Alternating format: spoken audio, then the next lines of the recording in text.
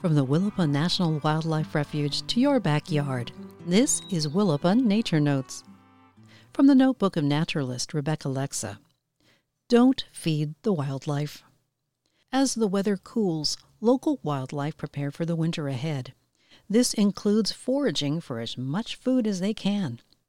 Some, like Douglas squirrels, hoard food away in larders they can visit later. Others, such as black bears, put on as much fat as possible before hibernating for several months. But there are many animals, from dark-eyed juncos to elk, which need to find food year-round. It is normal to feel empathy for their struggle. It may be tempting to leave food out for wildlife to help them through the winter.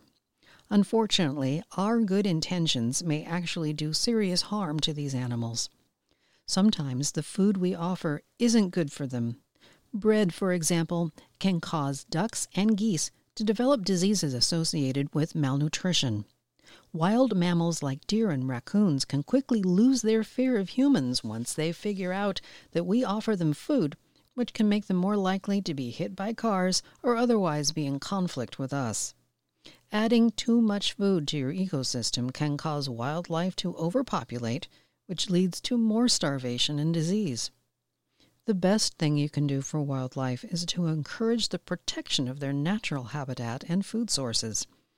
If possible, add native plants to your yard that are their natural food, like wavy thistle, evergreen huckleberry, and deer fern. It is okay to feed songbirds from feeders, but be aware that these can attract other wildlife, especially if you have a suet feeder.